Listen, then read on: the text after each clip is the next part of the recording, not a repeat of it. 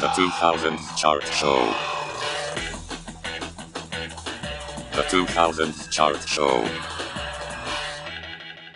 This is the 2000s Chart Show, the chart show where usually every week we are celebrating the UK Top 40 Singles Chart from 20 years ago, but this week is a very special episode in which I am doing my own Top 40 Best Singles of 2003. I am Samuel Spencer, and I'm excited and, to be honest, slightly nervous about sharing my taste with you. It's all very well me being incredibly judgmental about many of the songs that we've talked about over the last 7 months, but now I have to put my money where my mouth is and show you the songs that I actually love from the last year, and not all of them you're going to agree with. In fact, especially as we go up the scale, there may be a few shockers, but that is what charts are about. They are about subjectivity, which is why anyone who wastes any time getting angry about a chart online is wasting their time, he says, after have dedicated his life to talking about charts. Obviously, I know that anyone who is a chart fan loves a few rules, and so here are some of the rules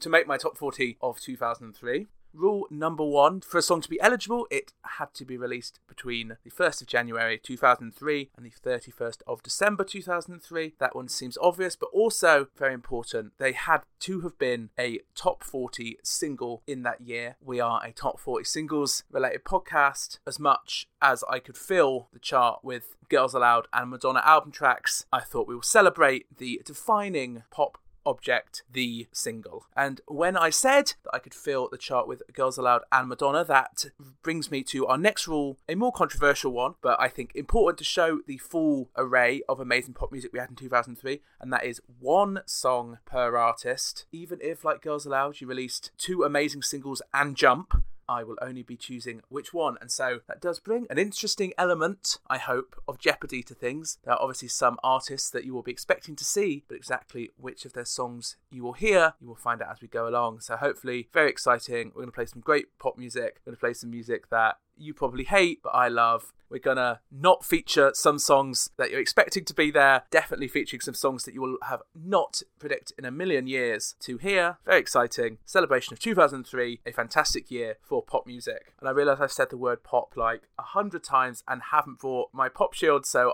it's funny that it's called a pop shield because it's the audio popping, but then we do a pop show. Anyway, needless to say, sorry for those spikes in audio. A few statistics. To start with, 621 songs were released in 2003 and made the top 40. So that made my job of choosing 40 of them very difficult. I had to go through 4 rounds. The first round was just picking songs I liked. That cut the list down to about a third, leaving me with 196 songs. Once I had applied the single artist rule, I was left with 137 of these. I chose 40, which honestly took about 2 hours, and then I ranked them in order of preference. We will talk about a few songs that didn't quite make the top 40, but deserve an honourable mention as we go along. But it's time. Let's kick it off with number 40, the 40th best song of 2003, in my opinion. Very important to note. A surprising one, but I'll explain it in a minute. This is Mark Owen with 4 Minute Warning.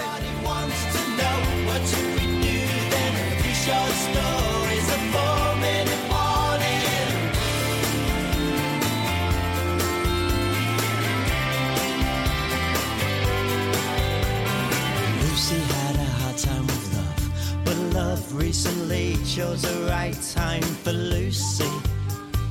Loving when you know it's the final time. She now holds time. 4 Minute Warning, very pleasingly, a number 4 hit on the 10th of August 2003, the attempted comeback single of Mark Owen from Take That. He had a few top 10 singles in the 90s. He was actually the first, I believe this is right, the first Take That member to have a solo top 10 single. And then he won Big Brother in 2002, Celebrity Big Brother, and followed that up with a number 4 hit. However, in classic form, his next song went to 26, and then he was dropped from his record label. So not quite the comeback he'd been hoping for. He spent a lot of the press cycle for 4 Minute Warning talking about how he felt he would never reform with Take That, and of course within 2 years he would do exactly that. You may be wondering, I'm not really a boy band person, so why is 4 Minute Warning by Mark Owen at number 40? Well, of all the songs that we have played on this podcast, hundreds of songs, every time my brain started to switch off this year, it would go into a kind of neutral zone, and suddenly this earworm would sneak in. Everybody wants to go, you're gonna da-da with the message on your stereo, 4 Minute Warning. It has never quite left my head. It's become the soundtrack to my life, to my anxiety, to my insomnia, and so I thought I would celebrate that here by putting it at number 40, but I couldn't in any conscience put it any higher, and it almost, I have to say, didn't make the cut. I was really fighting out between this and Download It by Clear. I think that would have been a good song to have on here as a tribute to all of the flop bands that we have played, every flop boy band, every flop girl band, but then Mark Owen, Little Mark, crept his way into the top 40, so congratulations to him, and congratulations to, at number 39, Ka-Ching by Shania Twain. All we ever want is more, a lot more than we had before. So take me to the nearest shore. Can you hear it ring? It makes you wanna sing. It's such a beautiful thing. Ka-Ching, lots of diamond rings, the happiness it brings. Didn't mention that before, by the way. We not only are we talking about songs that we have discussed on this podcast, which began in May, but we are talking about the entirety of 2003, so everything from January to December, which is very exciting because it means occasionally we can talk about songs that we haven't really talked about, such as this one. Ka-Ching, a number 8 hit in March 2003, the second song from the campaign to Shania Twain's !ridden album, Up. Of course, we talked about on this podcast Forever and For Always, Thank You Baby, and When You Kiss Me. But it's Ka-Ching, and of course, that has an exclamation mark that I really love. Kind of in a, I would say, half ironic way, a loving ironic way, because I think there's something quite special about one of the richest women in pop music, who, let's not forget, had one of the biggest selling albums of the 90s. Some people say the biggest selling album of the 90s, writing a song about how awful it is that we're all obsessed with money. So yeah, it's very easy not to be obsessed with money, babe, when you have millions and millions of dollars of it. It just also has some of the best, most rudimentary rhyming in all of pop music. We live in a greedy little world that teaches every little boy and girl, always incredible when you start the song with a phrase that doesn't rhyme, to earn as much as they can possibly and then turn around and spend it foolishly. We created us a credit card mess. We spend the money that we don't possess. Our religion is to go and blow it all, so it's shopping every Sunday at the mall. Did Shania Twain predict the credit crunch? No. But if we'd listened to her, would the financial crash never have happened? Maybe. And so for that, she's earned a place at number 39. Also, Ka-Ching by Shania Twain, part of a formative pop music memory for me. Probably the first step in the path that leads me to this podcast. When I was 10 in 2003, for my birthday, one of my mum's friends was a DJ, and so they made me a CD of kind of the best pop songs of 2003 at that point, and track number 16 on that mix CD, 16 of 17, was Ka-Ching by Shania Twain. So it's near the bottom of that track listing, and it's near the bottom here, but I had to mention it in this lower region, which features a few songs that I love but can't quite justify being any higher. Songs like, at number 38, Big Brothers with Favourite Things. Crazy about Gucci dresses and drop top compressors. You wine me and dine me, bring those packages. Those are a few of our favorite things.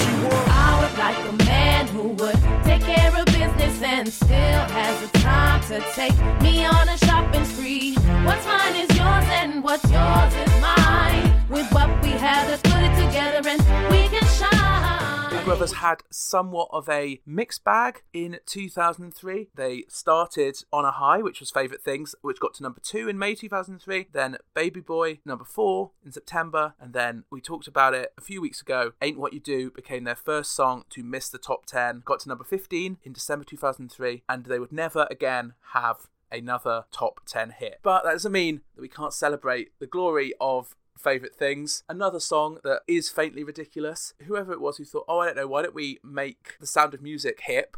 was mad, but it kind of worked. And without that, Gwen Stefani would be nothing. And as one of her biggest defenders and apologists, we couldn't have that. It is also, Favourite Things, is one of the singles in 2003 that I actually paid my own money and bought the single of. And so that needed to be acknowledged. One of actually the few songs on this list that I bought at the time. I only had a 10-year-old's pocket money, what can I say? And being 10 years old, of course, I was obsessed with, at number 37, the first of the number one singles that we're talking about on this list, Busted with Crash the Wedding.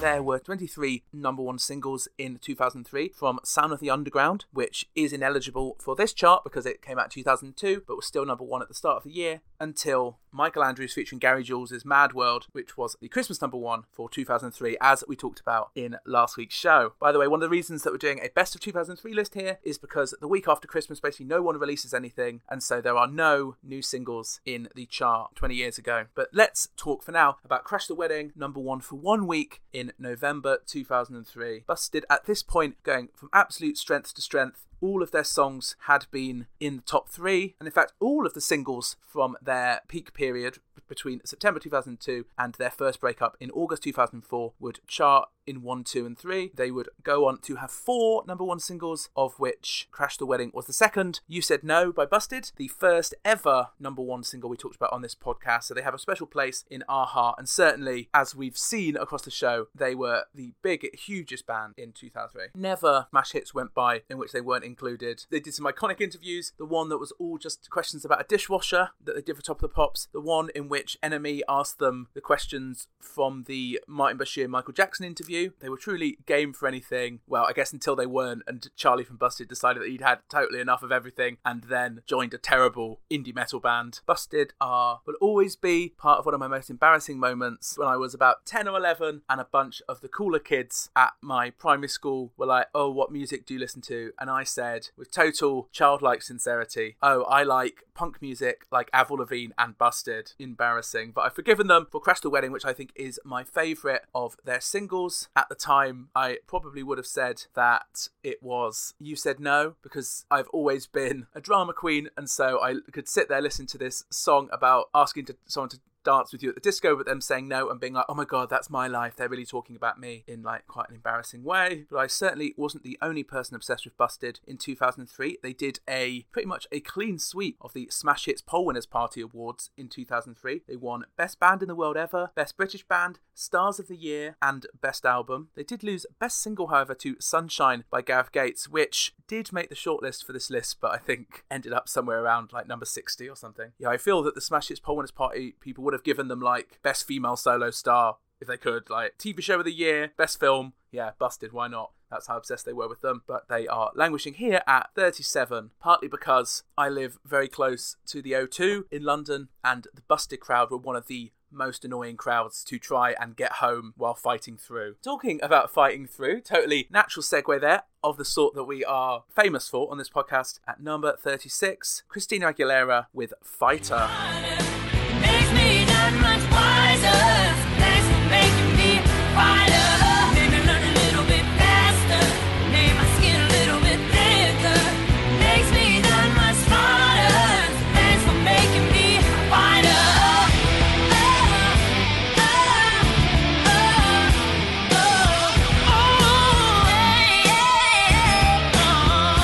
Never saw it coming. In February 2003, Christina Aguilera actually had a number one single with Beautiful, but I've always found that song quite sappy, never really been a fan, even if obviously I would record the video for Beautiful and pause the bit where the two boys kissed quite a lot. As a child, I much prefer the song Fighter, that rockier edge really appealing to me in 2003 when I was convinced that I was the hardest punk to ever have lived, and that the kind of gothic video where she's dressed in what seems to be a giant bin bag, I love. I even loved it when, let's be honest, Girls Aloud totally ripped it off for the Sexy No No No video. It truly is the peak of Christina Aguilera looking like she hadn't had a wash in about 20 years, which is really my favourite Christina Aguilera. This, of course, was one of 4 singles she released in 2003. Beautiful getting to number 1 in February, as I said, that being the last of her 4 number 1s. Fighter getting to number 3 in June 2003. Can't Hold Us Down getting to number 6, and The Voice Within getting to number 9. So Christina Aguilera is still doing very well, but the sense that kind of her glory period is over, and although she will have big hits,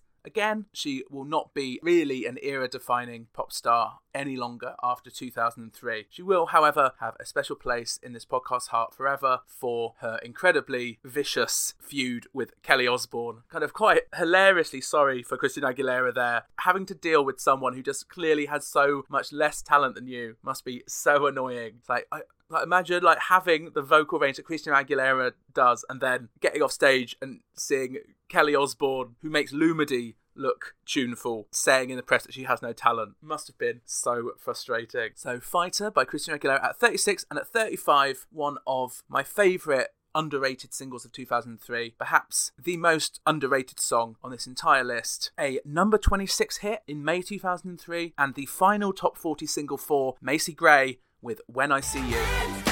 I see you. I wanna love you all over the place. And baby, when I see you, I'm gonna kiss you all over your face. Yeah, yeah.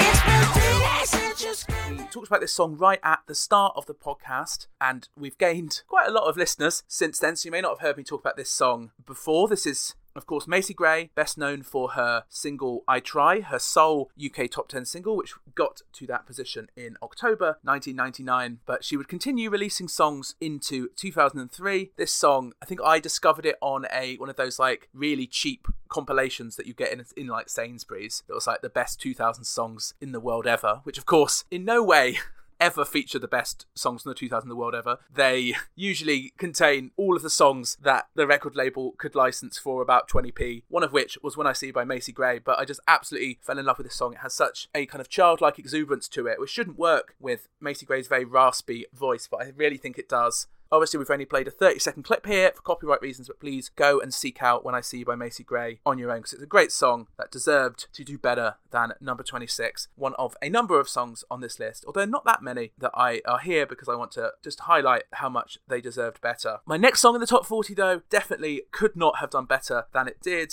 Reached a peak of number 3 in March 2003, so it didn't get a number 1, but did stay on the top 75 for 32 weeks, over half a year. It is, of course, 50 Cent with In Da Club. So come give me a hug, you're in there getting rough. You can find me in the club, bottle full of bub. Mama, I got what you need if you need to feel a buzz. I'm in there having sex, I ain't in there making love. So come give me a hug, you're in there getting rough. When I pull up out front, you see the Benz on dub. When I roll 20 deep, it's always drama in the club. Now that I roll with Dre, everybody show me love. When you sell like Eminem, you get plenty of groupie love. Look, homie, ain't nothing changed. Roll down, G's up, I see exhibit in the cut. In terms of this song, which was also on that mix CD that I mentioned earlier, I don't think I can improve on what I said the first time we talked about it. So here is a fun game that we played with In Da Club near the start of this podcast. But to pay tribute to that time, these are all of the misheard lyrics for just one single line of In Da Club, which kind of says what you need to know about his kind of mush-mouthed style. So let me read some of them to you now. Okay, here we go. Go, go, go, go, go, go. Go Charlotte, it's your birthday. Go, go, go, go, go. Go Charlie, it's superb day. Go, go, go, go, go, go. Go Shorty, it's shiver day. Go, go, go, go, go, go. Go Shorty, it's the shiver. Go, go, go, go, go, go. Go Shorty, Misha Burton. That's my personal favourite there. Go, go, go, go, go, go. Go shut it, it's your birthday. Honourable mention to the person who thought the line "bottle full of bub" which I think is short for bubbles, as in champagne, not sure. But he thought that bottle full of bub was butthole full of bud. Sure, sounds like a party. So take a nice butthole full of bud and listen to the soothing sounds of another song that didn't reach the top spot of the chart but had real staying power. At number 33, No Letting Go by Wayne Wonder. Got somebody, she is a beauty, very special, really and truly. Take good care of me, like it's her duty. Won't you ride by my side, night and day? No letting go, no holding back, because you are mine. Like In the Club, this song only got to number 3, but it still felt like it was everywhere in 2003, although it only spent 8 weeks on the UK Top 75. But certainly I remember this song being absolutely everywhere on the radio in 2003, but none of this was enough to give Wayne Wonder a long career on the UK singles charts. His next song, Bounce Along, came out in November and only got to number 19. Although weirdly, it did spend 1 week more than No Letting Go on the top 75. But the failure of that song, combined with the fact that his album No Holding Back only got to number 40, meant it was a short but sweet chart ride for Wayne Wonder. But I'm glad that he appeared, because it not only is No Letting Go a great song, but it also meant that I got to learn that Wayne Wonder's first single in his native Jamaica was a dub reggae cover of Never Gonna Give You Up by Rick Astley. But I'm never gonna give you up, never gonna let you down, never gonna run around and desert you, no. Earlier I said that I would only feature one song per artist on this chart, but I also decided that I would only choose one song that used the Diwali rhythm, that basically the tune that you hear there in Wayne Wonder's No Letting Go, that kind of syncopated clapping thing, featured on a number of UK top 40s in 2003. It appeared in this song, Lumidee's Never Leave You, in a slightly altered version, on Missy Elliott's Pass That Dutch, and on Sean Paul's Get Busy, so I decided I was only going to feature one of them. Of all of them, Wayne Wonder's is the best. Very nearly chose Lumidee's Never Leave You just because of that hilarious clip of her being called out for being out of tune on Top of the Pops. But then I thought, I can just play that clip and choose a different song. So that is what I'm going to do now. Next up, a song that's become a massive summer hit, despite a lot of people saying it sounds a little bit out of tune. We asked the singer to explain herself.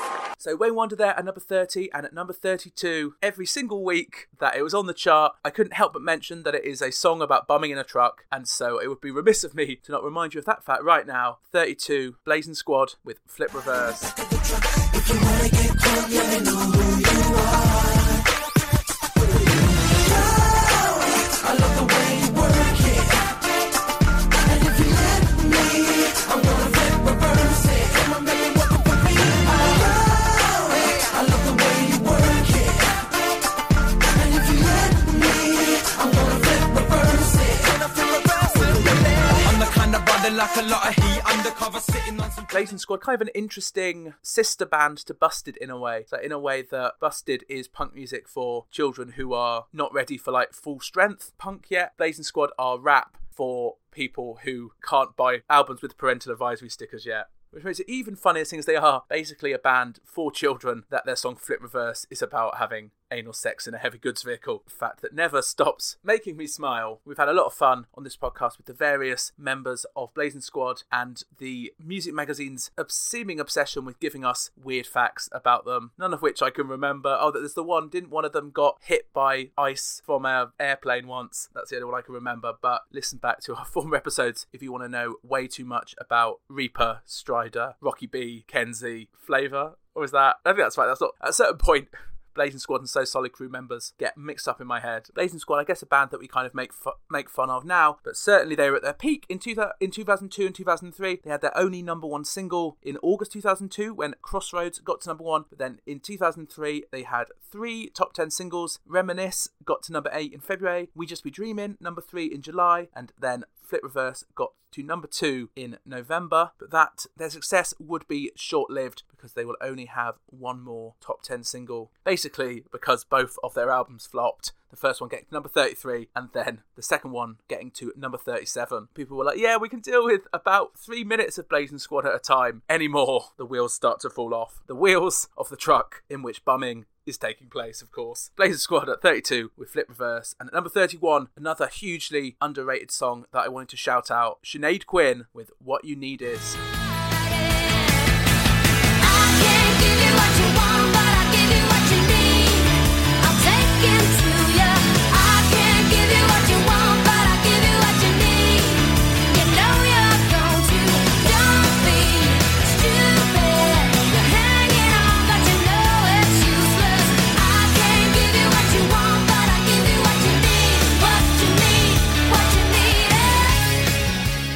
July 2003, What You Need Is got to number 19, the follow-up to Sinead Quinn's number 2 hit, I Can't Break Down, in February. That was a song I did buy on single at the time, big Sinead fan and Fame Academy obsessive that I was, but since then, it is her second single that I have learnt to love, I think mostly because it's been totally forgotten for a long. I think it only went onto Spotify last year. I think it should have been the beginning of big things for Sinead, but when that song got to number 19 and the album only got to number 48, it was over for her. Kind of the first artist that showed that Fame Academy was not really going to be able to create real stars. Obviously, the top 2 singers from Pop Idol were Gareth Gates and Will Young, both of whom managed to have 4 number 1 singles, whereas Fame Academy only managed to get a number 1 for David Snedden and then 1 single for Sinead Quinn. Although, of course, Lamar would also have a number of top 10 hits over the next few years. But this song deserves to be rescued from pop obscurity. I think it's a perfect piece of pop rock that I love, and that is why it is at number 31, behind at 30, Fool No More by S Club Juniors.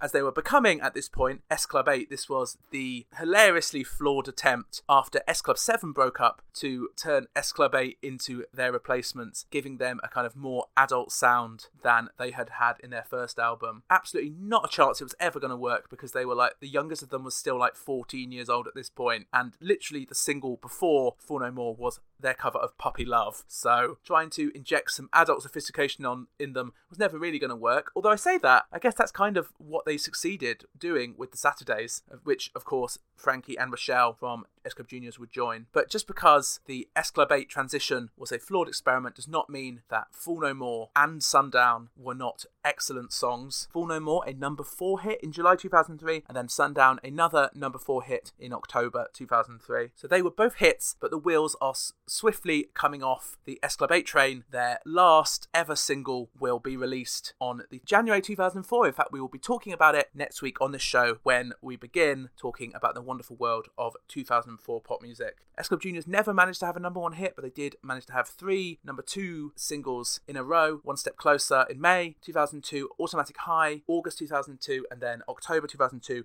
New Direction, a song that, if I were ever to do the best songs of 2002, I think would be straight in the top 10. You know, is it ethically right to culturally appropriate Indian culture as much as they do in the New Direction video? No. Does that mean that New Direction is any less of a banger? Also no. So that is the 30s rounded out. Just before we head into the 20s, just a few mini shouts out for the songs that didn't quite make it into this list. These were the last songs that didn't make it, but that I wanted to just give a brief shout out, honourable mentions of 2003 pop music. So the last song, this was the 41st song that I was toying between the last one to leave the list, Madonna with Love Profusion.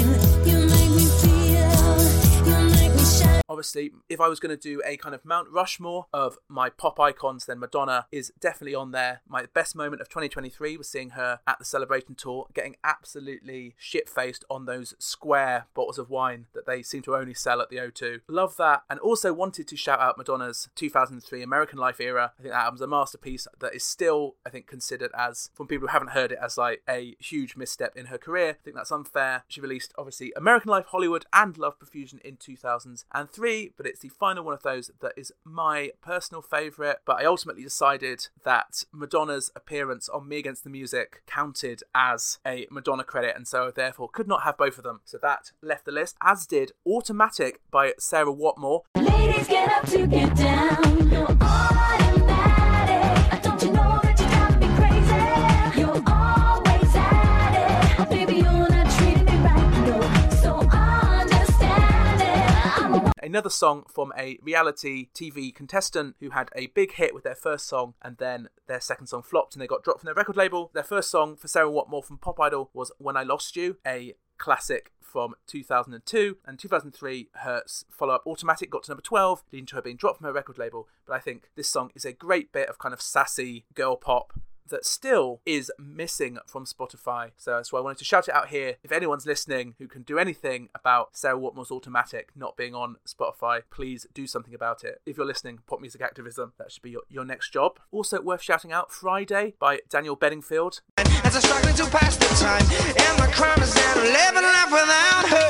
And the morning soon will come, and the days only almost done. And the clock says it's 5:30, and the sun is still in the sky. Disorientated and satiated. This song just appeals to me as a kind of fascinating blank check of pop. That Daniel Bedingfield had such big hits with Gotta Get Through This, If You're Not the One, and Never Gonna Leave Your Side, all number one singles, that they thought any song featuring Daniel Bedingfield could be a hit, including this surreal stream of consciousness rap piece. I love that he was able to release it, and I love that the public was like, no, sorry, we're going to leave this song at like number 26. We do not get it at all. Love all of that. A few more songs to shout out. Yeah, Yeah, Yeah by Mel C.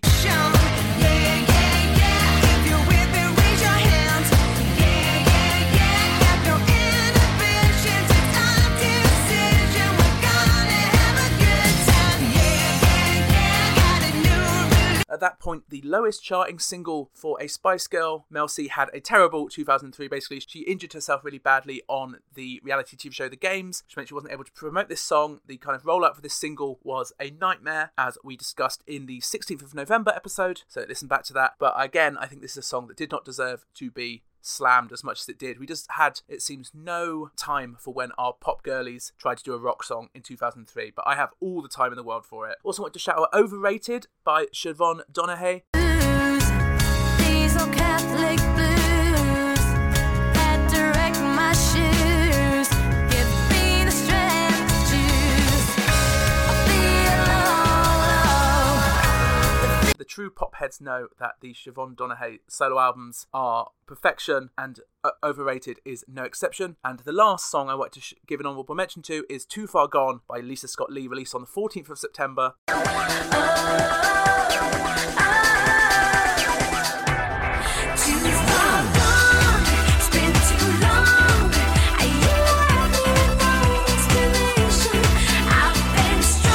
Wanted to put this song in the chart, but then I thought ultimately it would be more of a tribute to Lisa's pop career if she just missed out on the chart, because she loves to just miss out on the top 10. So I thought that was a beautiful tribute to her. But now let's go back to the songs that have made it onto the list. At 29, another underrated song I'm shouting out, Good Boys by Blondie.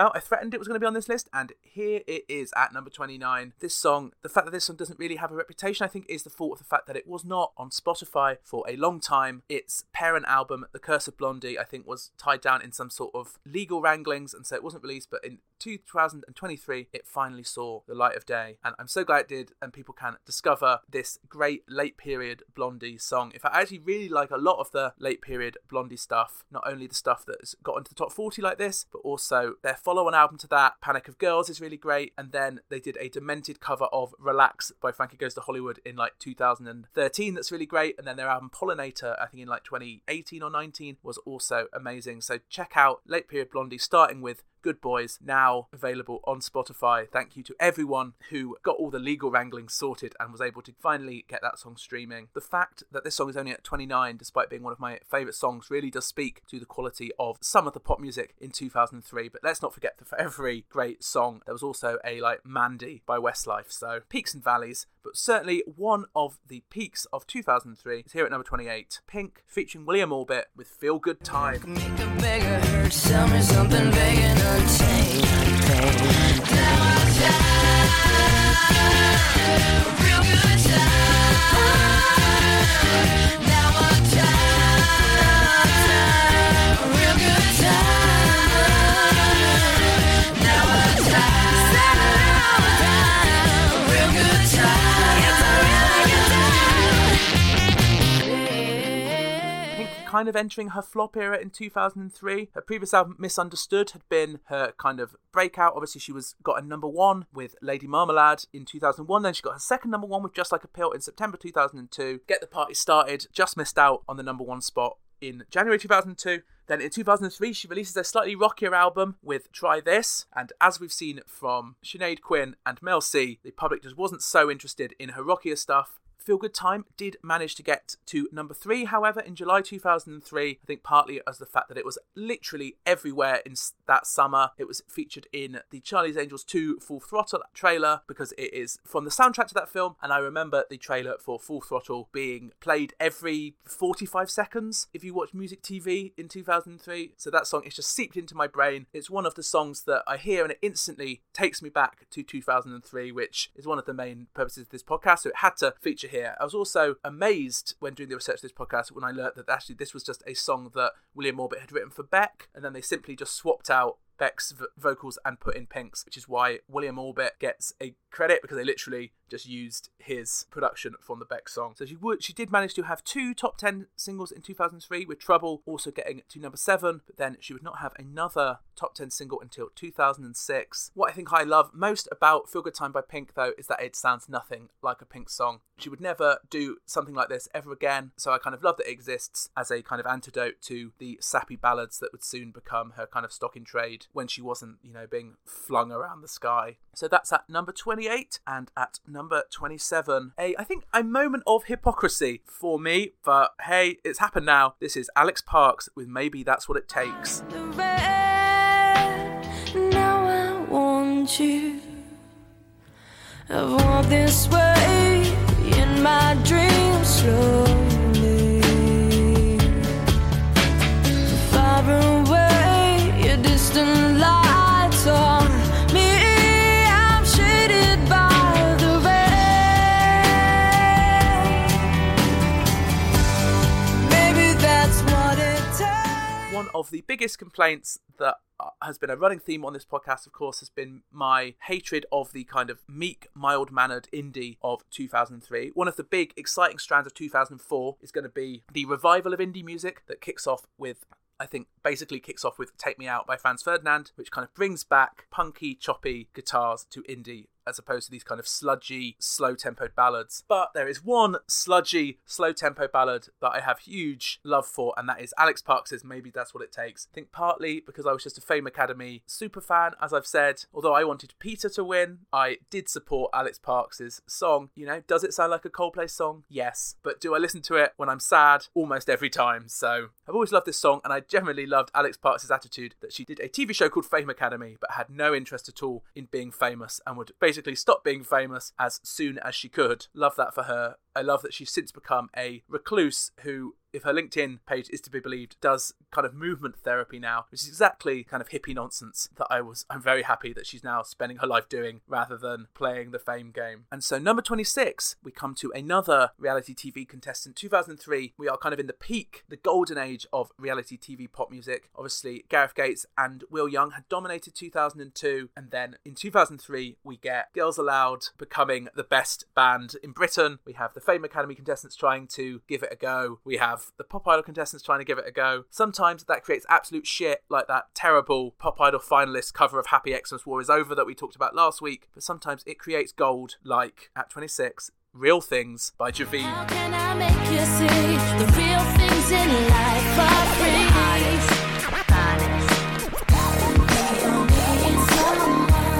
That can show you what true love is. That'll never let you down. To tell you that they love you and always be around. You could be the hottest, you could be the finest. It don't This is why this was a golden age for reality TV pop music. The fact that every single person who got into the final of Popstars The Rivals released a single is just incredible to me. Obviously, we have Girls Aloud and One True Voice, the bands that ended up winning Popstars The Rivals, but then Javine, who just missed out on Girls Aloud, released her song. The other 4 girls who didn't get to Girls Aloud teamed up to be Clear, who released the song Download It, and then the boys who didn't get into One True Voice, including the one that looked like every single other member's dad, became Fix, in a hit in 2003 with Hold On Me. So I love that. Obviously, the best of those acts was Girls Aloud, who are obviously going to be featuring much higher up this chart, although which song, you'd have to wait to find out. But also, Javine needed a shout out. It does get docked points because the opening line, everybody wanna be wearing jewellery, is clunky AF, but it's got an absolutely undeniable chorus, and I've always been a defender of Javine. I think her Eurovision song is underrated, but when I say I am a defender of Javine, I cannot help but play this clip one last time for 2003. She's a relationship ruiner. Javine is a slag.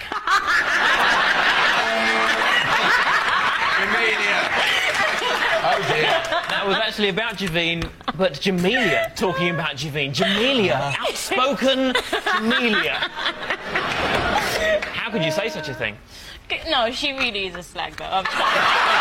I'm saying for 2003 because I know that I won't be able to resist using it for her songs in 2004 as well. So Javine at 26 with a song that got to number 4 in July 2003, her only UK top 10 hit. And at 25 we have a number 2 hit from the 26th of July 2003. Benny Benassi presents The Biz with Satisfaction.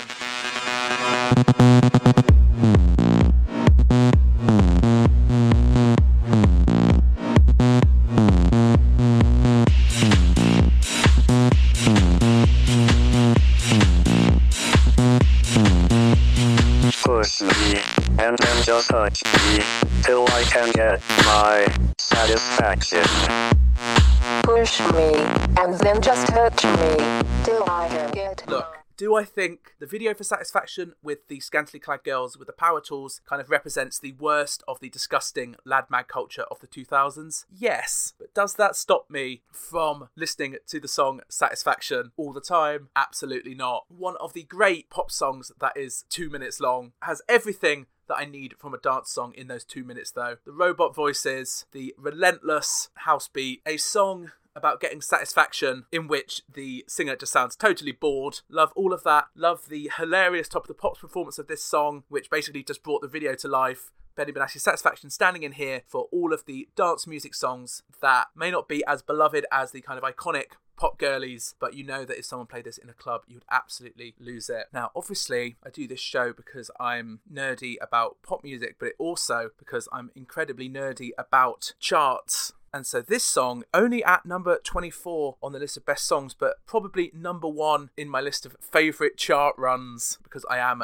that sad. So this next song gets its first peak at number 6 in November 2003, then it went to 8, 10, 13, 22. You're like, okay, standard path through the chart. Obviously, then it's going to be in the 30s and then gone. But no, then the next week, 16, then 13, then 14. So you're like, okay, staying solid in those mid periods. And then it goes 9, 9, 4, 4, 3. And it reaches its peak in its 13th week on the chart. Truly amazing work for Outkast with Hey Ya.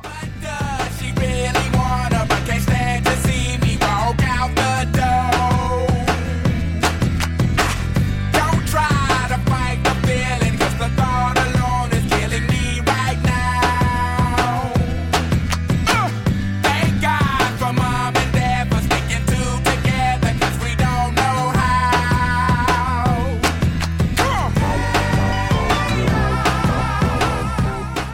You couldn't have a list of the best songs of 2003 without Hey Ya. I think people with better music taste would probably have it higher, but unfortunately I'm pure trash, and so it is here at number 24. What is there to say about Hey Ya by Outkast? Iconic, floor-filling, ruined hundreds of Polaroid pictures by having people shake them and making the chemicals disperse. You know, we're talking about the songs that truly defined 2003. It is that, it is In Da Club, it is Sean Paul, and it is Crazy in Love by Beyonce, which maybe is coming up. Although the next song at number 23 is kind of equally defining of 2003, a year in which the Bhangra boom was in full swing. Gareth Gates managed to get a number one single with Spirit in the Sky with a very Bollywood-infused sound. That song is not going to be appearing in this top 40, however, but one song that is Punjabi MC with Mundian Tabache at number 23. चढ़दी जवानी तेरा रूप ढाठा मारदा पतला झलक ना हुनारा भी सहारदा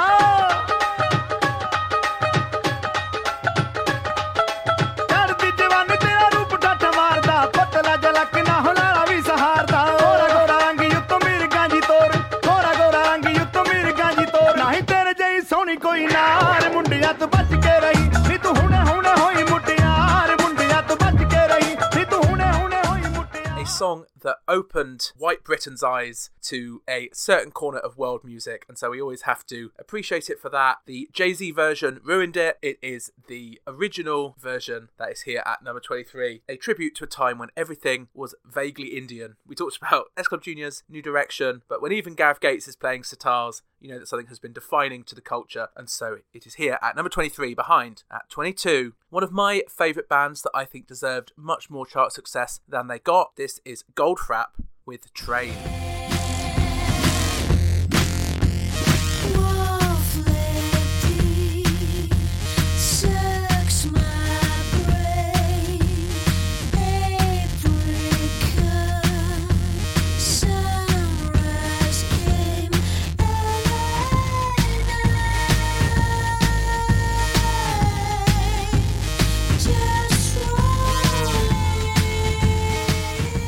If this was a list in which I was putting in as many songs by an artist as I liked, then definitely all three of the Goldfrapp singles from 2003 would be on this list. This was the highest charting of them though, got to number 23 in April 2003, then Strict Machine got to number 25 in August, and Twist got to number 31 in November 2003. Love all of those songs. I think Strict Machine some people would count as their best song, but for me it's Train. There's just something about that synthesizer riff that I absolutely love, and just love Goldfrapp in general. Was, I admit, slightly disappointed by Alison Goldfrapp's solo album in 2023, but we can still celebrate the amazing music that she made as part of Goldfrapp here at number 22. So nearly at the halfway point in our list, still to come songs from such artists as Beyonce, Britney Spears, Mystique, Sugar Babes, Rachel Stevens, Kylie Minogue, and at number 21, Richard X featuring Liberty X with Being Nobody. Fill my heart with your bliss. You gave me freedom. You knew I could not resist. I needed someone, and now we're flying through the stars. Hope this night will last forever. Yeah. Ain't nobody, makes me better, makes me happy, so happy, makes me feel this way. Song that briefly made Liberty X a cool postmodernist experiment, which no one quite expected from a band that was the five people who didn't get into Hearsay. Of course, their commercial peak was Just a Little, which got to number 1 in May 2002, but for me, their creative peak is definitely this collaboration with Richard X, which got to number 3 in March 2003. Why is it a high point in postmodernist pop? Well, it is a cover of a mashup. Of course, a mashup between Being Boiled by Human League and Ain't Nobody by Shaka Khan, hence Being Nobody, originally released as a bootleg single by Richard X, and then, just like Freak Like Me actually by Sugar Babes, his former hit, getting a major pop band at the time to cover it. It got to number 1 when he did it with Freak Like Me, got to number 3 when Liberty X did it. Generally, I would say there's something a little bit naff about Liberty X. It's like they're kind of trying too hard to be sexy and edgy, but with Being Nobody, I think they achieved 3.5 minutes of pop perfection. It's also got a great video where it's like a factory that's like churning out versions of Liberty X, which is one of the better satires on manufactured pop that there was, I think. So an amazing song, another song I bought on single, but not quite able to crack the top 20 of my favourite songs of 2003. One song that did, however, is here at number 20, talking about iconic videos. This maybe, almost certainly, I think, is the best music video of 2003. Whoever the deranged genius was who thought to include light up tits and crotches in this video deserves all the awards we can give them. At 20, Electric Six with Danger High Voltage. When we touch and when we kiss, danger, danger, high voltage. When we touch, when we kiss, when we touch, when we kiss.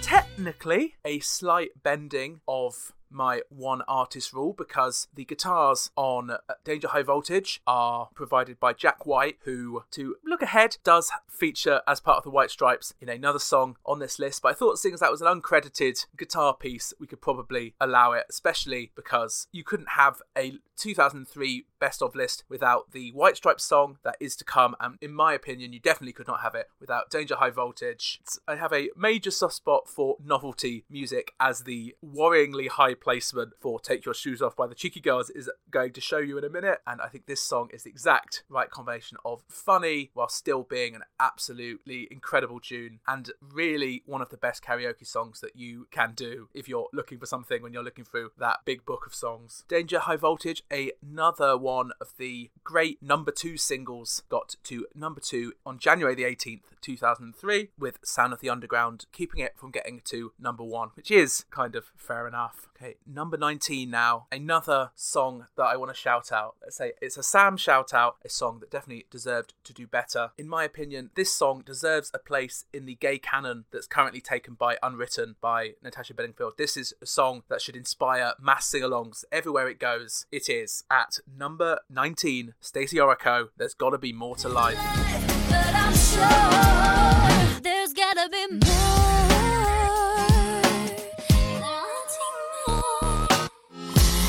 Got the time and I'm wasting it slowly.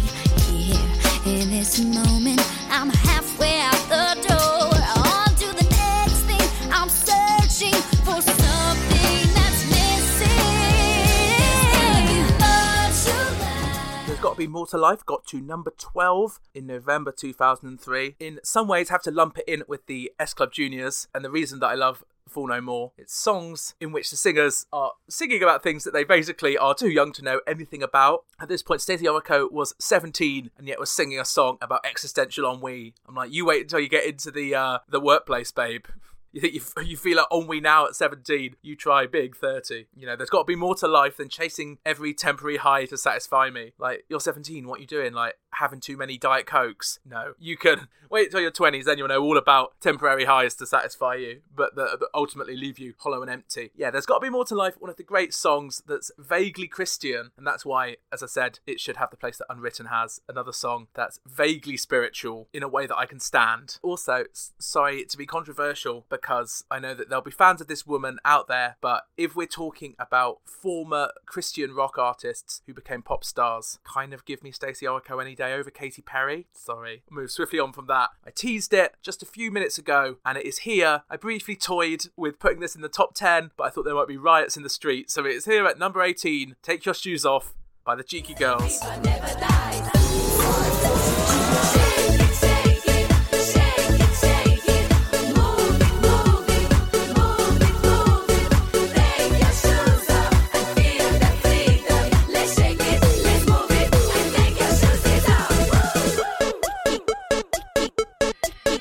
Every girl is looking for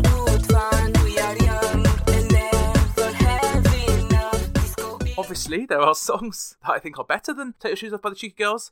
At least 17 of them, if the numbers are anything to go by. But if they're talking about a song that makes me happy every time I hear it, and that I do listen to all the time, Take Your Shoes Off by Cheeky Girls just does it for me. I don't know. Yes, it's cheap. Yes, it's basically ripped off of Popcorn by Hot Butter, but I don't care. I love this song. Shake it, move it. Take your shoes off and feel the freedom. Let's shake it, let's move it, and take our shoesies off. As I'm saying it now, I realise this song might be trying to extend their career by appealing to the foot fetish crowd, which I'm not really about, not to kink shame. But this is a fascinating example of something I'm quite interested in, which is the second songs from novelty one-hit wonders. It's like, yeah, sure, you've released the one ridiculous song, but can you follow it up? And for me, the Cheeky Girls do it in spades. Had a lot of fun talking about the Cheeky Girls on this podcast this year, talking about when they were so thin that their breast implants exploded. That was pretty insane. Learning that they are car saleswomen. That was a great thing to learn. Seeing all the amazing photo shoots they did in 2003. The one where they dressed as the 118 people to advertise 118. The one where they, in Enemy, they made them dress as the White Stripes. These have all been iconic moments of this podcast, and this song, for me, is as iconic as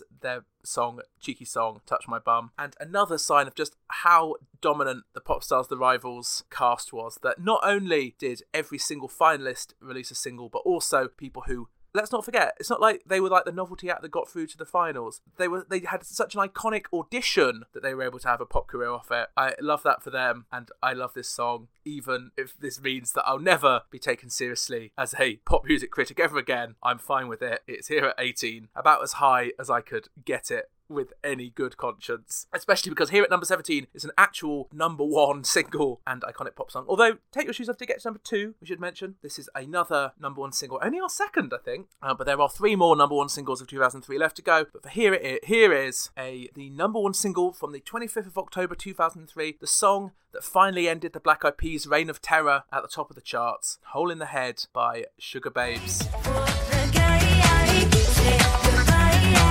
I said okay, cause ooh, boy, you miss me like a hole in the head, because I do, boy, and it's cool, boy, and ooh, but you never thought I'd get out of bed because of you, boy, such a fool, boy.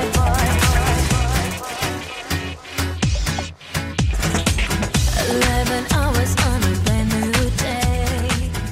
Hole in the Head, the third of the Sugar Babes' 6 number ones, previously got to number 1 with Freak Like Me and Round Round. This is the first track from their third album, the imaginatively titled 3. I have to confess, toyed with having another Sugar Babes song from 2003 in the place of Hole in the Head. Their song Shape, which got to number 11 in March 2003, I always think has been hugely underrated. It really did deserve a top 10 placement, but come on, Hole in the Head is an iconic pop song. There's a reason one of the best petty breakup songs ever released. It gives the impression that these girls would be an absolute nightmare to date, but straight men's loss is definitely gay pop fans' gain when it comes to Hole in the Head. And talking of straight men, this is obviously not a male-heavy list, because everyone knows that women are just better at pop music. That's a fact. But one man who his reputation is rightly in tatters in 2023, but we have to admit this is a great song, a great piece of drama, and it also gave us another one of the greatest songs of 2003 at number 16, Justin Timberlake with Cry Me a River.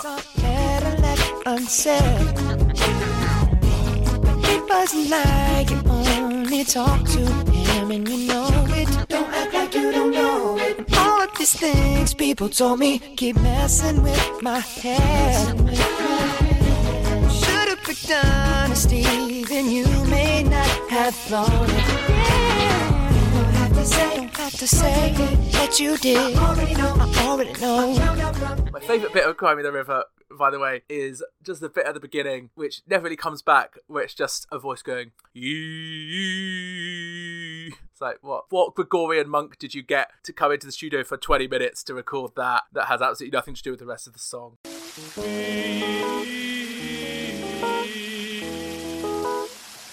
I don't know, but I love it. Cry Me a River, another iconic number 2 single, got to number 2 in February 2003. His other singles of 2003, all vaguely embarrassing. Work It, Nelly featuring Justin Timberlake, embarrassing. Rock Your Body, Justin Timberlake, embarrassing. Every time it gets to the bit in Rock Your Body where it's like, have you naked by the end of this song, I feel the need to put on like 6 extra layers of clothes. And then Senorita, the less said about the better. But Cry Me a River, a huge piece of drama, another great breakup song, obviously about the Britney-Justin breakup. Obviously, always we are Team Britney, and Britney has beaten Justin in this list, which feels correct, but we have to accept that Cry Me a River is one of the great breakup songs. Also, of course, it led to Kathy Dennis writing a reply song to Cry Me a River that she offered to Britney, but she turned it down, which, as we have talked about on this show many times, ended up being Sweet Dreams My LAX by Rachel Stevens, which is also coming up on this chart. And again, feels very correct that it is ahead of Cry Me a River, even if we have to admit that this is a great song. But from a breakup song, we head to My Marriage Song, the song that I did my first dance to at my wedding. Will the fact that I've put 14 other songs ahead of it mean that that marriage is short-lived? I don't know, but this is, at number 15, the Yeah Yeah Yeahs with Maps.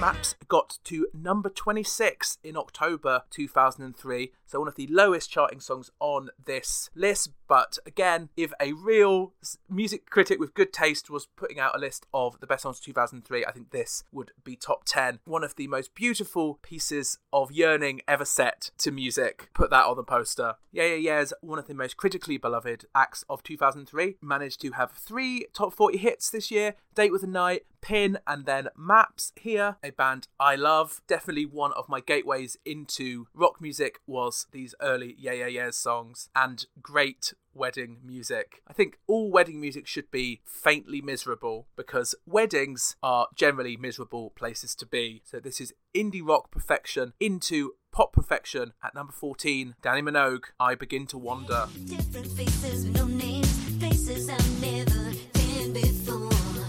And I begin to wonder, that dream makes me crazy. And I begin to wonder what's happened to me, baby. 'Cause every day is the same day, different faces, no names, places I've never been before.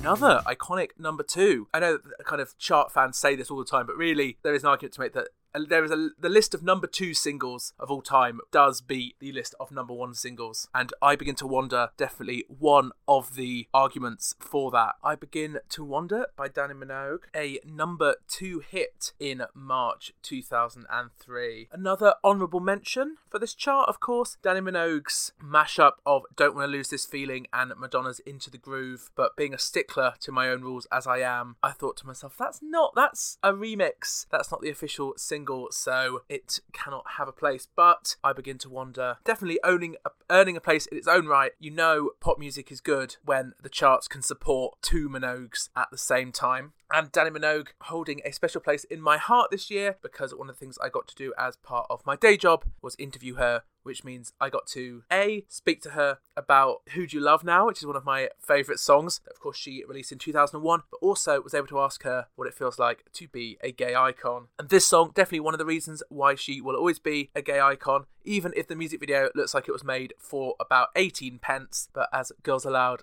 will show us, that's never stopped an act from being iconic. So we are heading ever closer to that big top 10. Still to come though, songs from Danny's sister Kylie, Beyonce, Girls Aloud, Rachel Stevens, and more. Plus a number 1 that I don't think you will have predicted, even though you should have. One song that wasn't able to make it to number 1, but able to make it to number 13. I think another number 2 hit. Number 2 is where it is at in the 2003 charts, because here is a song that can only be described as so scandalous. And they said just ain't enough. I need some stimulation, baby.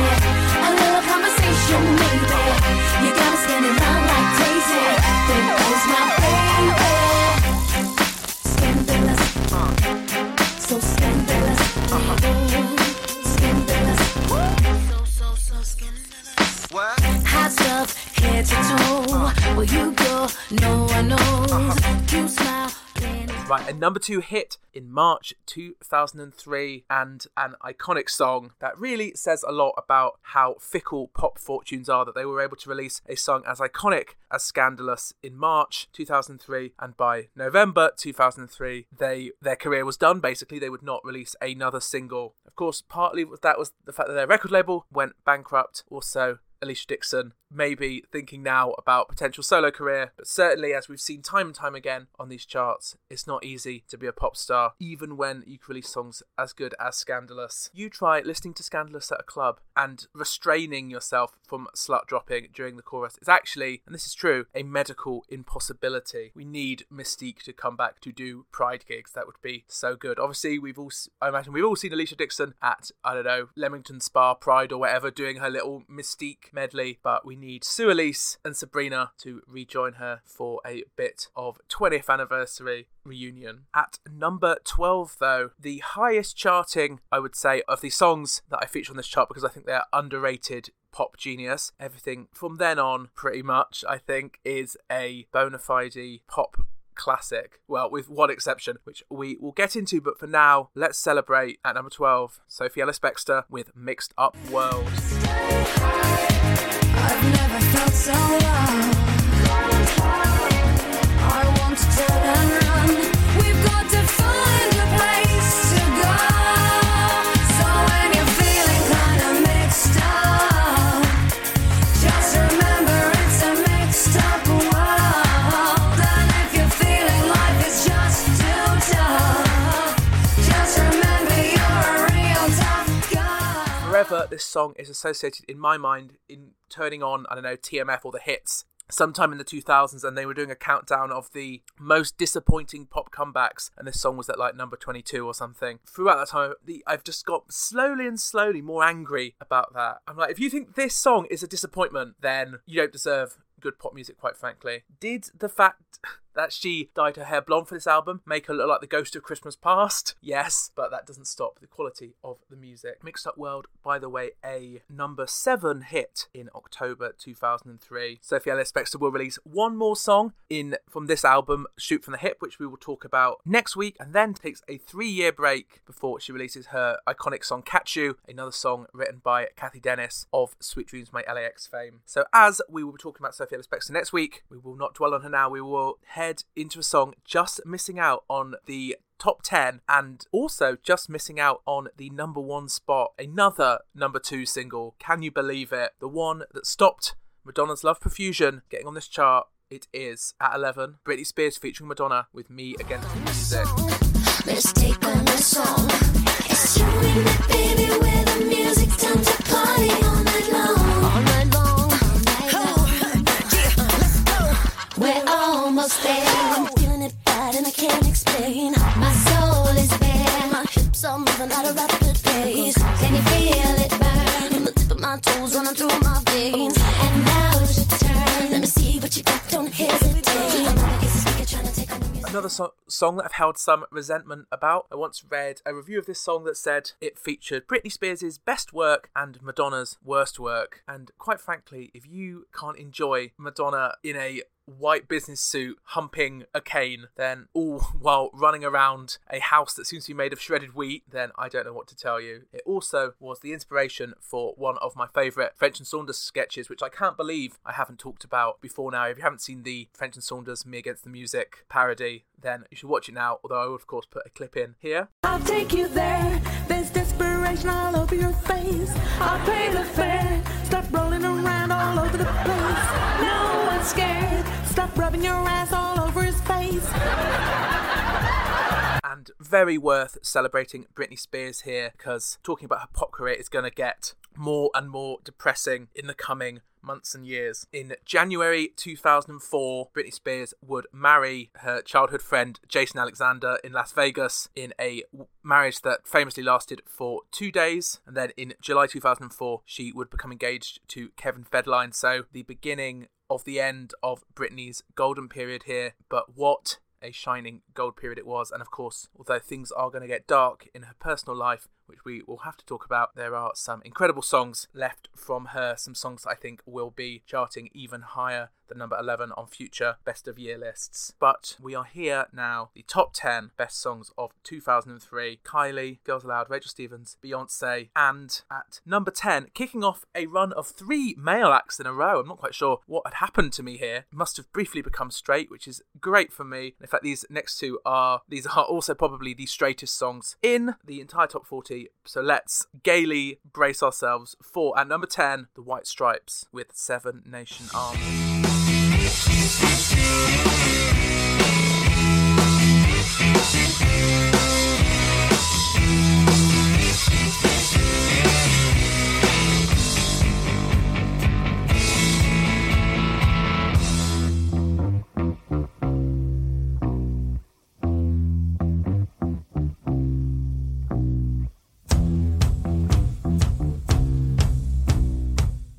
Another song that we talked about on our first ever episode of this podcast. Seven Nation Army got to number 7, very pleasingly, in May 2003. What to say about it? I mean, it's an incredible riff. It's got that great video where they're going through all of the diamonds. The White Stripes wearing entirely red, white and black, looking like the coolest band in the world. Jack White single-handedly was the reason why I dated almost entirely goths in my early dating years, because I liked that pale look that he had so much, and I love this song. It would be even higher had it not been ruined by so many football chants and the, looking back at it, embarrassment, which I was definitely part of the "Oh Jeremy Corbyn" cries at Glastonbury. Doing this podcast, obviously you get a much wider sense of what was going on in 2003 than you got at the time, and all that does is highlight just how kind of unique and exciting that White Stripes sound was. Obviously, it will be endlessly ripped off across the years, but I mean, we'll compare it to the, Britney Spears Me Gets the Music. This sounds like it comes from like another galaxy, and so a worthy representative for indie rock in this top 10. I'm going to become more and more of an indie girly as we go into 2004, because I start to discover, guitars and learning that, pop music doesn't just have to be performed by women wearing a lot of body glitter, although of course the best pop music always is. But number 9, we have some men who are no strangers to a bit of body glitter. One of the bands that the press was completely obsessed with in 2003. At 9, The Darkness with I Believe in a Thing Called Love. I believe in a thing called love, just in time of my heart. There's a chance we can make it now. When I look into the sun goes down, I believe in a thing called love.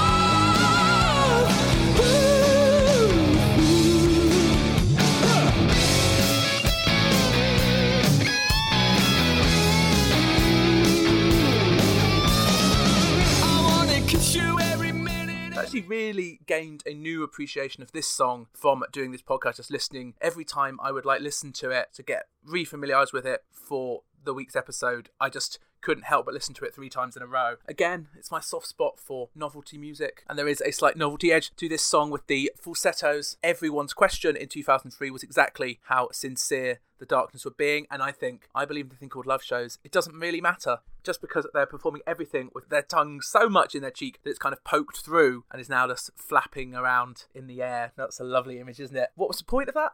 Why did I say that? Because it doesn't matter how sincere they're being, because the result was just, again, music that sounded like nothing else on the pop charts. And would you believe it, another number 2 hit. I've shared that quote last week from that Chart Watch guy that said, rest assured, The Darkness will have a number 1 single before the end of 2004. It really did feel that way in 2003, but it was not to be. The closest they would get to is this number 2 song released in October 2003. Another great karaoke song for the brave ones of you out there. I know talking about male artists is a slog, but we've only got 2 left out of the remaining 8 tracks, one of which is here. This is the song, chart nerds among you, that has got the biggest disparity between its place in the real UK top 40s and my place here on the best of year list. This song got to number 39 in November 2003, but is here at number 8. It is Hurt by Johnny Cash. My sweetest friend, everyone I know goes away in the end. and you could have it all. My empire of dirt. I think in the episode we talked about this, I called it the most devastating song ever written, and it just really is. You know, obviously it doesn't come across in this podcast because this is light, frothy fun, but I love nothing more than wallowing with some deeply depressing music, preferably over a long bath. And I had a playlist that was famous among my university halls called L&M, or Late Night Melancholy, and Her by Johnny Cash is track one. The amount of times that people heard it blaring through my wall and knew maybe I didn't want to come for dinner that day was, yeah, it holds a place in my heart for that. And it kind of shows there's many ways that a song can be incredible. You know, it can be catchy, it can be camp, it can be fun, but it also is equally important that we get songs that are really emotionally true. And Her by Johnny Cash is certainly this. This is a man who is pretty much going to die within a few years, looking back at his entire life and not being entirely pleased with what he sees. What more is there to say about it than that? Emotionally, completely gutting. And how do you follow on from that? Well, you follow on by saying it's upbeat anthems all the way now. 6 female acts, 1 male act, at number 7. And at this point, these songs are not even like 5-star songs for me. These are like 8-star out of 5 bangers. Beginning with number 7, Rachel Stevens, Sweet Dreams, My LAX.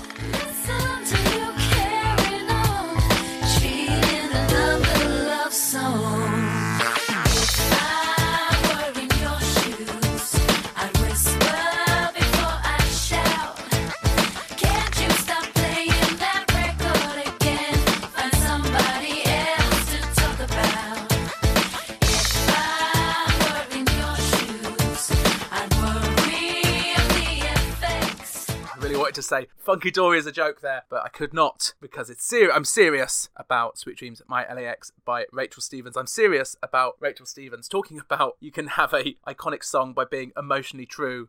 Rachel Stevens also shows you can be an iconic pop star without really having any personality whatsoever, as long as the songs are good enough. And that is as important a lesson about pop music as anything that Johnny Cash could teach you. You know, Rachel Stevens is the woman who was so media trained that famously Simon Amstel couldn't even get her to choose what her favourite nut was, in the fear that she might accidentally alienate pistachio fans. And despite that, she was the platform for much of the most interesting electro-pop of 2003 and 2004. Usually, you find out that she wasn't the first choice for basically any song that she ever did.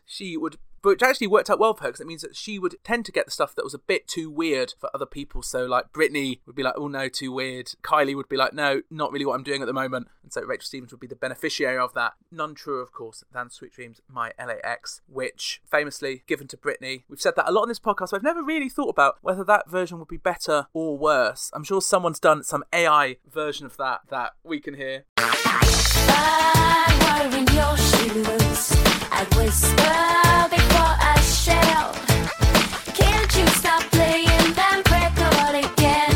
I'm somebody else to talk about. I mean, to be fair, that is pretty good, but Rachel Stevens did it better. The video in which she's gets tangled up in ropes is iconic, even if really stolen from Kiss Kiss by Holly Valance, who's, by the way, her state of mind very close to getting into this top 40. You know, would you want to go to dinner with Rachel Stevens? No, but you would want to listen to her singing Sweet Dreams, My LAX time and time again. Nothing like a woman who's never dated anyone from Los Angeles telling you about her LAX. By the way, has the airport, I guess because this song wasn't a hit in America, the airport LAX has never done a Sweet Dreams from LAX ad. That's just an idea that's out there if you want it. Los Angeles Airport, I know you're listening. That's at number 7. And at number 6, we knew, of course, Girls Aloud had to be on this list. But which of their 3 singles have I chosen here at number 6? It could only be, as much as I love Life Got Cold myself, see also Depressing, could only be No Good Advice at number 6.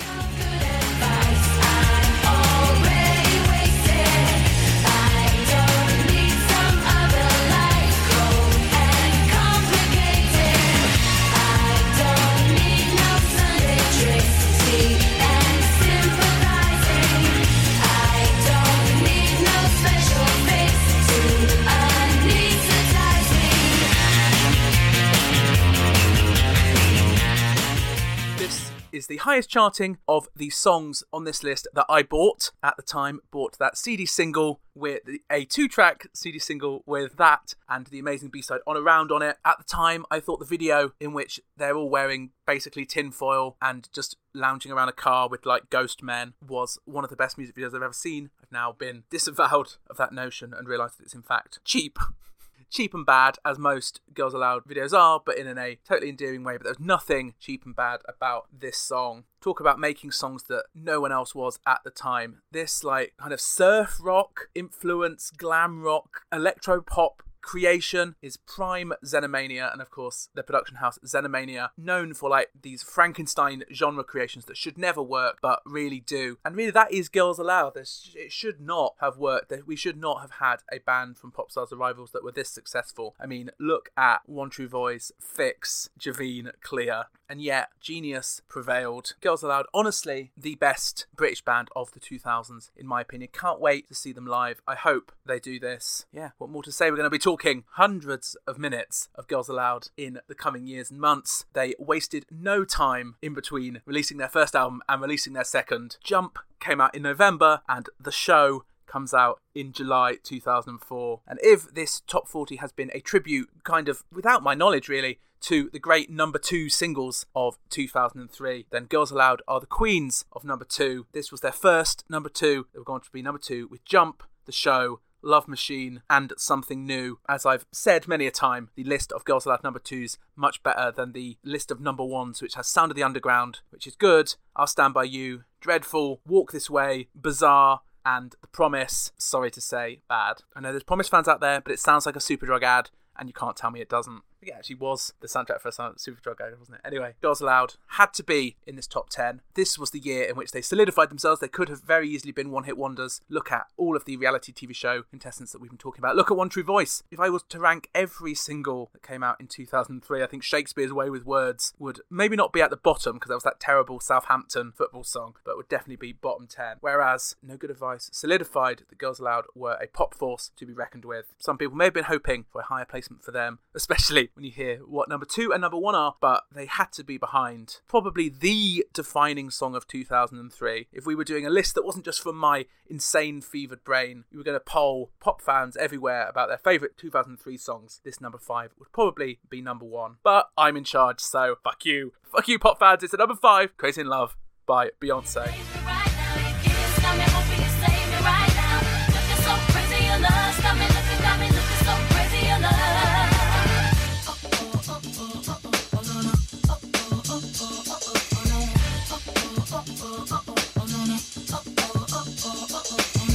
When I talk to my friends so quietly, who we think he is? Look at what you did to me.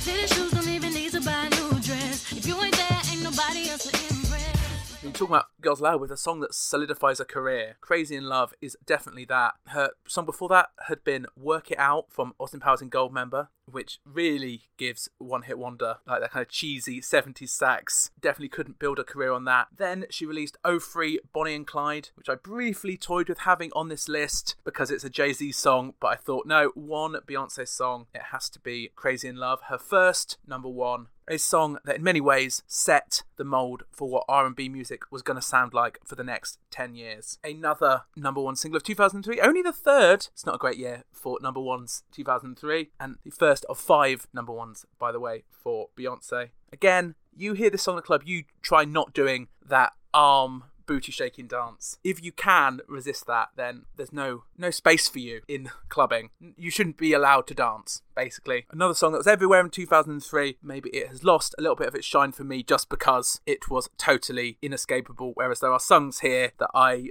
think deserve more credit, and I am always just always a bit of a dickhead, really, so I kind of like the idea of taking the bona fide classic and giving it its due, putting it in the top 5, but then putting my personal favourite choices above it. But there are 2 more number 1 singles above it, so at least among the British record buying public, these songs were held in the same esteem. Although our number 5 song here, Crazy in Love, got 3 weeks at number 1, and our number 4 song only got 1 week. But what an incredible song it is. Kylie Minogue with Slow. Spun me 180 degrees, it's so electric. Slow down and dance with me, yeah.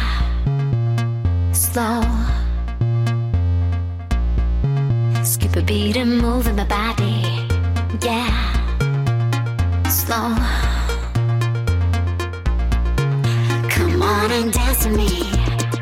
Yeah. In my opinion, the best Kylie Minogue song, no arguments. Certainly the best Kylie Minogue video, the towels, the dancing, pop perfection, giving Kylie her 7th number one. At the time, it had the record of being the lowest selling number one single of all time, but that speaks more to people's lack of taste than this song's quality as a song. The bit where she says, "Read my body language," is the cuntiest moment of pop music there ever was. I also love it, this is really nerdy pop stuff, when a pop album is named after a line from a song, but not the title of that song. So obviously Body Language by Kylie Minogue, a prime example of that. 2023, of course, a huge year for Kylie, Padam Padam being a surprise top 10 hit. I like the song Padam Padam, but I have been colder on it than some people. And I think it's because my ideal Kylie is more of a slow than a spinning around. I think there's two kind of types of Kylie fans. There's the people who like the kind of big, bright pop, they love the 80s stuff, they love Fever, Light Years, and I think there are Kylie fans who kind of like the weirder stuff. We're Impossible Princess people, we love X. We're the people who slightly have reservations about that. We think that Kylie should sometimes take more risks, because when she does, we end up with something like Slow. In fact, I had this in real life when I first saw Kylie on the Kiss Me Once tour in whenever that was, 2014-15. I was obviously sat a million miles away from the stage, actually pretty much in the same place that I was when I saw the Sugar Babes. Especially now my eyesight's getting worse. It's like they're just vaguely blurry pinpricks in the distance. But I was stood next to a guy who was stood up the whole time until Slow came on, and then he sat down. And I was like, "What are you doing, man? This is like her best song." He's like, "No, it's actually a little bit slow." And I was like, "Well, there you go. There's two types of Kylie fans, and I'm definitely the one that loves Slow." I wish she had done songs as weird as this. Like, it's a song that's kind of one note. The tune of it is like one note the whole time, pretty much. I think the Kylie that people love, I'm unpacking this in real time, they like kind of her bubbly nature, but I think Kylie is at her best when she's like a finely tuned sex robot, which also, by the way, is why I like Sweet Dreams My LAX, because that was prime emotionless, passionless sex robot music as well. So I love Slow. I'm so happy that Kylie has had a great year. All of, any reservations I have about it are all my ridiculous hang-ups about pop music, rather than her, who just continues doing excellent work. And so Slow is here at number 4. And here is where things maybe get a little weird. If you've been listening to the podcast since the beginning, some of these last three choices may not surprise you, although the number one, I say, may come completely out of the blue, because it's not a song we've talked about on the show. But these are certainly not the consensus picks for the best songs of 2003, but they are my personal esteemed picks. Not wanting to go on a rant about lists, because as a culture journalist, I've had to write hundreds of them, but all these people who are like, "You're only doing that to get clicks, rage clicks, only for doing it for clout, blah, blah, blah." No. If you're there's no point in writing a list if you can't over-promote your personal, insane taste, is my opinion. And that is how I've approached these final 3. And so at number 3, we have Emma Bunton with Maybe. Cause he's got plans for the day, and if I want it, there's no one out there for me when you don't need it. There's plenty fish in the sea. Maybe it's nothing, maybe it's all just in my mind. Maybe I'm foolish, maybe it's just a waste of time. But I don't think so. Maybe I definitely know. Why do I keep fooling myself? Why can't I let go? Kind of learning as I go along with this, actually. It's interesting. I've got a real soft spot for songs that are really deliberately trying to sound like they're from a different era. Like, obviously, The Darkness, I Believe in a Thing Called Love, trying to be 70s glam rock. Seven Nation Army trying to sound like 60s garage rock. And here we have Emma Bunton, who bizarrely in 2003 decided she was going to be a bossa nova queen. And the best result of that is the incredibly 60s, like Cilla Black could have performed this song. Not like Cilla Black, like Surprise, Surprise, all those videos on Twitter, Cilla Black, but the Cilla Black who used to do Burt Bacharach songs, anyone who had a heart, could have sung Maybe. But that, I think, if a song is deliberately out of its era, that means it's inherently timeless, and I think Maybe has shown that. I think the consensus pick for the best solo Spice Girls single is like I Turn to You by Mel C, but I think there's a growing fan base, of which I am one, arguing that Maybe is the finest moment of the Spice Girls solo, because I think it does pinpoint actually how 60s the Spice Girls were. Obviously Stop incredibly 60s, but all of their references are, you know, the Beatles, and Swing in London is very big in the Spice Girls mythos. If you listen to like The Lady is a Vamp, that song's very in that vein, and I think the best example of it here is with Emma, with Maybe. This song deserved to be Emma Bunton's second number one, in my opinion, but did only get to number 6. And also, I just wanted to highlight this song I only just discovered this week, which is a kind of slowed down, what she calls a Latino version of Maybe, which was the B-side to Cricket Sing for Anna Maria, which I'm going to play here to celebrate Emma Bunton at number 3. Maybe I'm foolish. Maybe it's just a waste of time. But I don't think so. Maybe I definitely know.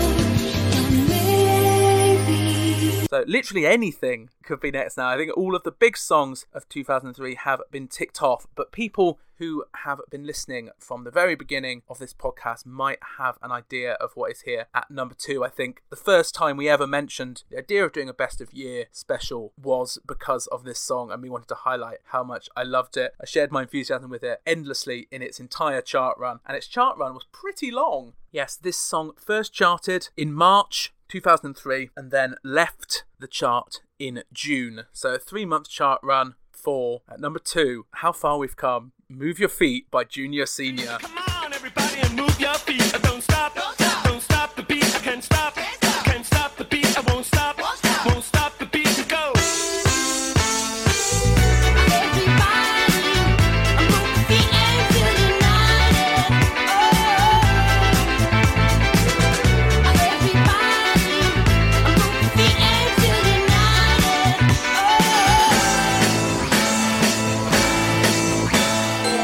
Again, I'm realising in real time that I have too much of a soft spot perhaps for novelty pop music, but that's what's fun about charts, is that it is democracy in action. You know, you can do like the most amazing, like expertly constructed, emotionally true pop song, something like Hurt by Johnny Cash, and get trounced in the charts by something like Move Your Feet by Junior Senior. But that is to damn it with faint praise, because I think this song in its way is completely perfect. It's just a complete burst of energy, could only, of course, it's got that incredibly 8-bit graphic video, which is incredible. Wow, so many of these songs in the top 10 overlays have got great videos. Obviously, this is how I was absorbing music in 2003, was just watching endless hours of The Box, and it's really paid off here. Actually, yeah, because our number 1 has got a amazing video as well. Wow. And the irony that I've then ended up working entirely in this audio medium is not lost on me. But yeah, Move Your Feet by Junior Senior, again, a song that if I listen to it once, I have to listen to it 4 times. And it just sums up for me the magic of pop music. The line, everybody move your feet and feel united. It should be trite because it's so obvious, well, it's basically the same as Madonna's Music Makes the People Come Together, isn't it? But they prove why that is true with this song. No matter if you're a baby or if you're an old, you're Johnny Cash gets effed, although I can't imagine Johnny Cash actually liking this song, but you certainly could imagine an elderly person tapping their feet at a wedding to this song while their great grandchild does skids on the floor on their knees.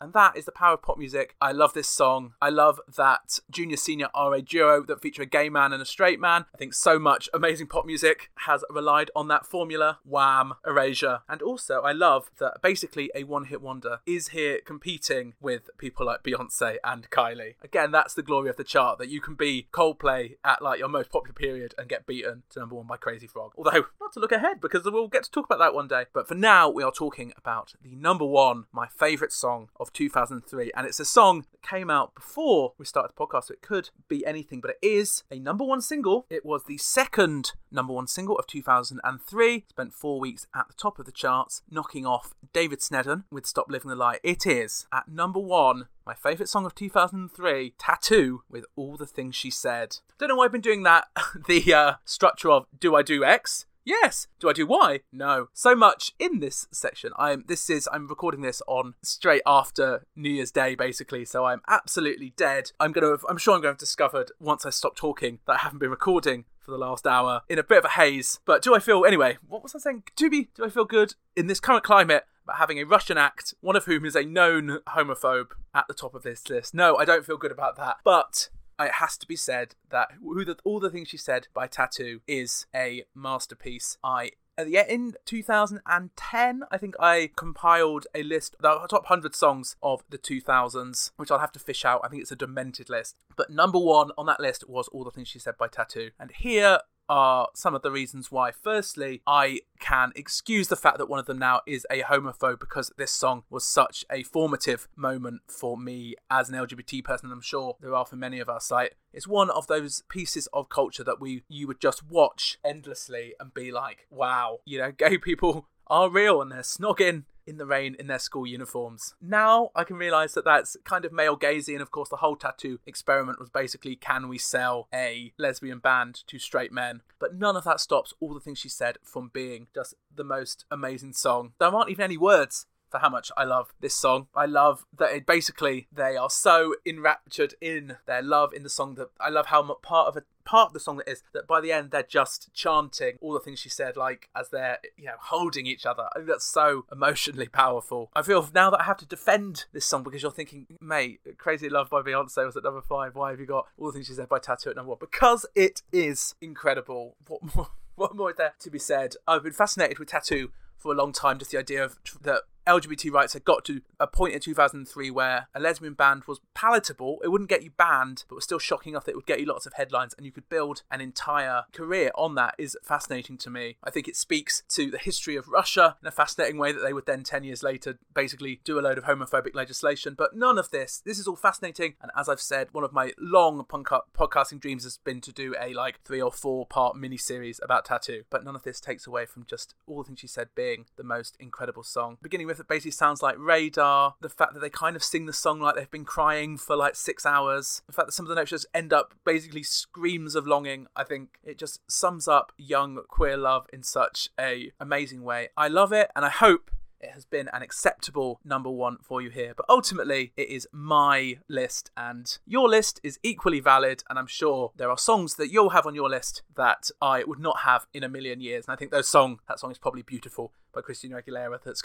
would probably feature in a lot of your top 10s, but is nowhere near mine. Please, by the way, let me know your favourite songs from 2003. You don't have to do a full top 40 list, although I'm sure some of you, just like I do, have spreadsheets of this stuff. So if you do, feel free to share it with us. We are on Twitter at 2000 Chart Show, on Instagram at the 2000 Chart Show. We are available via email at the 2000 Chart Show at gmail.com. I've done these things the wrong way, but now to say thank you for a great 7 months. It's been so fun doing this podcast. It's been a delight to see the audience grow, and knowing that there are people out there who care about these stupid fucking pop acts as much as I do. Really excited to talk about 2004. I've just been looking at some of the list of songs, and it's maybe an even better pop year than 2003 was. So I can't wait to talk about it, not only because next week it kicks off with a bang with Victoria Beckham's Let Your Head Go and This Groove. Can't wait to talk about that, which will be next week when we delve into 2004. But for now, here is my personal number 1. I'll maybe never be able to judge the record by in public again, but I don't care. This is